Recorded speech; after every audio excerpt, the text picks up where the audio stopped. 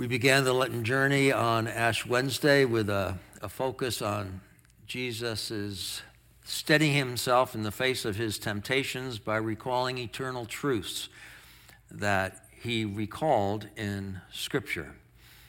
And to each of the temptations, he said, "It is written." And as we considered this, we encouraged ourselves to become better acquainted with Scripture during Lent. May the words of my mouth and the meditations of our hearts be acceptable in thy sight. O Lord, our rock and Redeemer. Amen. For those of you who have gathered a few years, over the years, you will remember the Good Friday tradition of afternoon community-wide ecumenical services with meditations on the last 7 words of Christ. I've been in ministry 45 years, and in my first year of ministry, that was a tradition, and we did that. And in those early years, we did that each Good Friday, but then somehow society's tipping of its hat to church traditions became a little less welcoming, I guess, and we no longer accommodated that kind of religious observance during a workday. These last words, these 7 last words of Christ are really sentences, the final ones remembered as spoken by Jesus as he was dying on the cross. They're not thought of as spontaneous or incidental comments, and maybe you do see it that way. I don't see it that way, but rather I see it as further revelations of who Jesus was and what he taught. I see them as intentional and thoughtful, sacred in that they were spoken in his extremis. So we will meditate upon these words through Lent as we keep our tradition of trying to follow Jesus' teachings this year. The Romans used crucifixion as a humiliating, painful, and public form of capital punishment. It was made to degrade and shame the victim and serve as a deterrent to other potential wrongdoers as they witnessed the person crucified and suffering along the main thoroughfare in and out of the city. We're told that the person died by asphyxiation. Once they could no longer tolerate the pain of lifting themselves up on what? On the nails that were in their ankles or feet and hands, lifting themselves up so that they could get air into their lungs, and then resting back down on the nails. They were hung by the nails.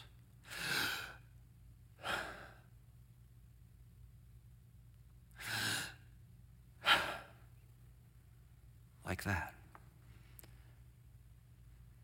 Now, I share this not to be morbid, but so that we are reminded of the reality that Jesus was going through as he was crucified. You might feel like you know a lot about Jesus' sense of scourging by that Mel Gibson film that showed him being tortured and whipped and all of that. But even in that film, they didn't spend a whole lot of time of Jesus hanging on the cross and suffering crucifixion. Yet, and it was there, upon that cross, while people were cursing and degrading him, walking by him, yelling up at him, mocking him, with what I imagine must have been pain exploding through his body as the hours went on. and with the life energy kind of draining out of him, that he struggles to get his breath. And even in that struggling, in that gasping of air, he speaks. And he's remembered as speaking 7 times. Sacred words, I hope you would think. We spend a lot of time in books and in novels coming to somebody's death, and what were the last words that the person said? Did you hear the last words? And we tell the last words. Wesley said, "Oh, it's blessed. I finally see," something like that. And somebody else would say, "Oh, no." We want to know the last words. Well, here we have the last 7 words of the one we call Lord and Savior. I shudder, really. I shudder at the audacity to say that we're going to study these words. Really, we should simply bow in silence, in reverence, for about a half hour and just meditate upon the words. Behold the Lamb of God that taketh away the sins of the world. Behold. Help us, Jesus. Now, a crucified Messiah is no Messiah at all. Really is no Messiah at all. That was the common thinking in those days. The idea of a crucified Messiah was just, well, an absurdity. Who would think such a thing? This is the heir of David, the one that is creating the new kingdom for God, and now he is crucified. It's a crazy notion to have a crucified Messiah. Yet somehow, Jesus as Messiah, crucified, and then with reports of resurrection and all of that, that craziness caught on. And somehow it made sense. And it spread, and it persisted, and it prevailed, and here we are 20 centuries later at the foot of the cross, listening to the 7 last words of the crucified Messiah. The gospel writers collected the memories about what Jesus did and what he said, how he lived and how he died, when he rose from the dead and when he appeared, and that he ascended into heaven, and he now reigns. They gathered all these together, memories and notions about it all, to help them believe, and then to share the good news that was contained in all of that, to empower people and themselves to live into God's kingdom. This process is what we inherit. We hear their witness and we shape our own from their stories and our lives. We come to 7 words by drawing together the recollections of the 4 Gospels. 3 of the words are presented only in Luke and 3 only in John.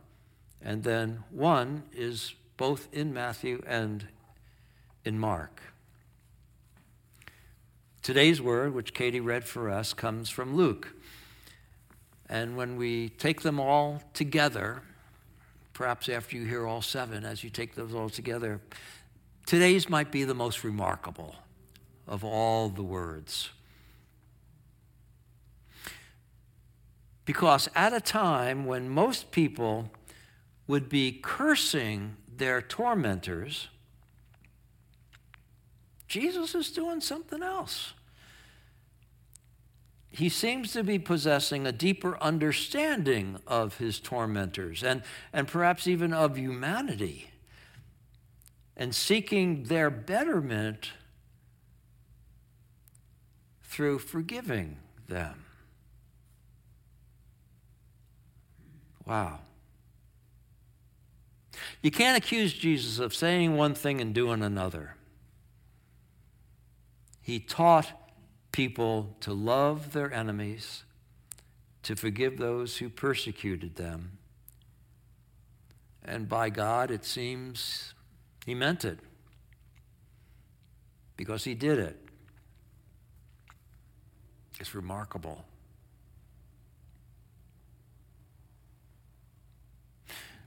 As Messiah, we might say, he saw the bigger picture, the spiritual picture of needed divine human reconciliation. He recognized our spiritual debt to God and sought to right the scales of justice between God and humanity through some act of mercy. As the Lamb of God, he absorbed the hurt and the cost of human sin, the full and disgusting and brutal brunt of human sin, his innocent blood flowing sacrificially for atonement. And some of us embrace this theology of atonement, where Jesus paid the price for us and righted our relationship with God. And others feel more comfortable at looking at Jesus as a paradigm of redemptive sacrificial love, a model we follow and embrace. But either way,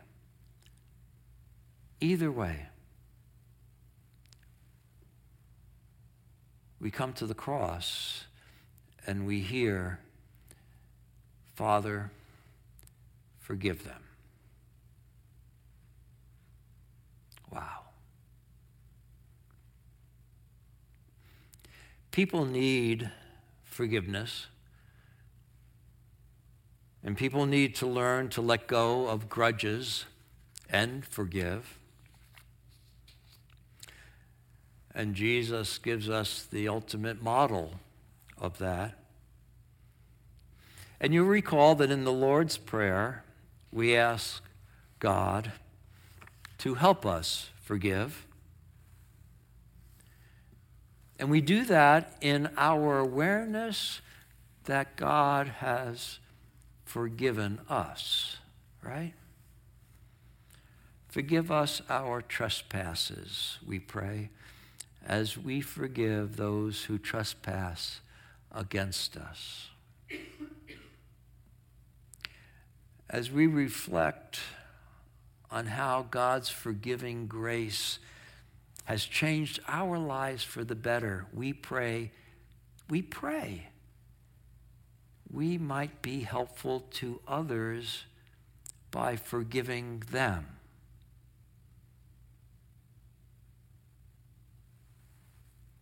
By extending forgiving grace to them.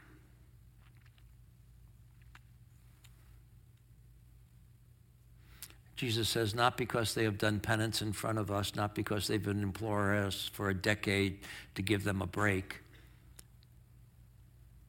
just because God has forgiven you.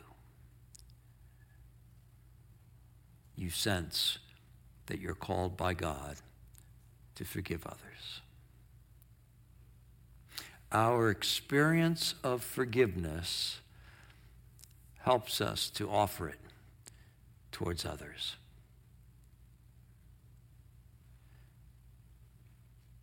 There's a great scene in Les Mis of the priests forgiving the main character,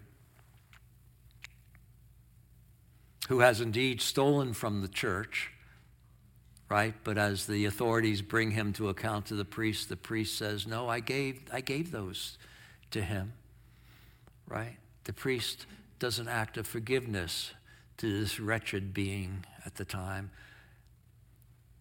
And that indeed does change that person's life. Unmerited, forgiving grace. Susan Robb writes that people should not be defined by the worst they have done. And then she says, when we get this, we get the gospel. Boom. Jesus put a spotlight on this insight. As he extended forgiveness to those around him, in turn, he extends forgiveness to the rest of us who much, much, much, much later come to the foot of the cross and find our souls also deeply stained with sin, feeling shame, feeling guilt. As we seek to be forgiven, so too do we forgive. In the forgiving of others, even if they do not reconcile with us, in the forgiving of others, we release the baggage of resentment. And we start to free our souls from an unnecessary burden of evening the score.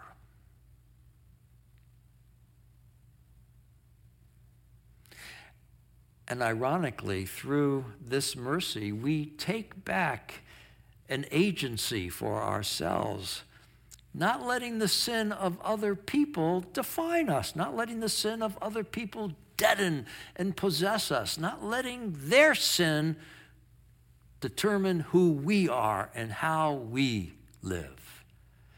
We take that back by giving them the forgiveness and releasing that burden from our soul.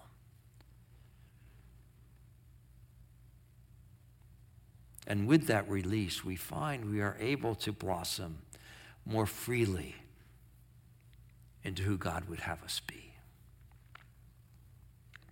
And yes, I know that is hard.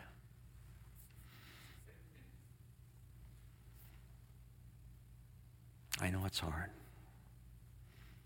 But yes, I know it is crucial to your mental health and your spiritual well-being to learn how to do that.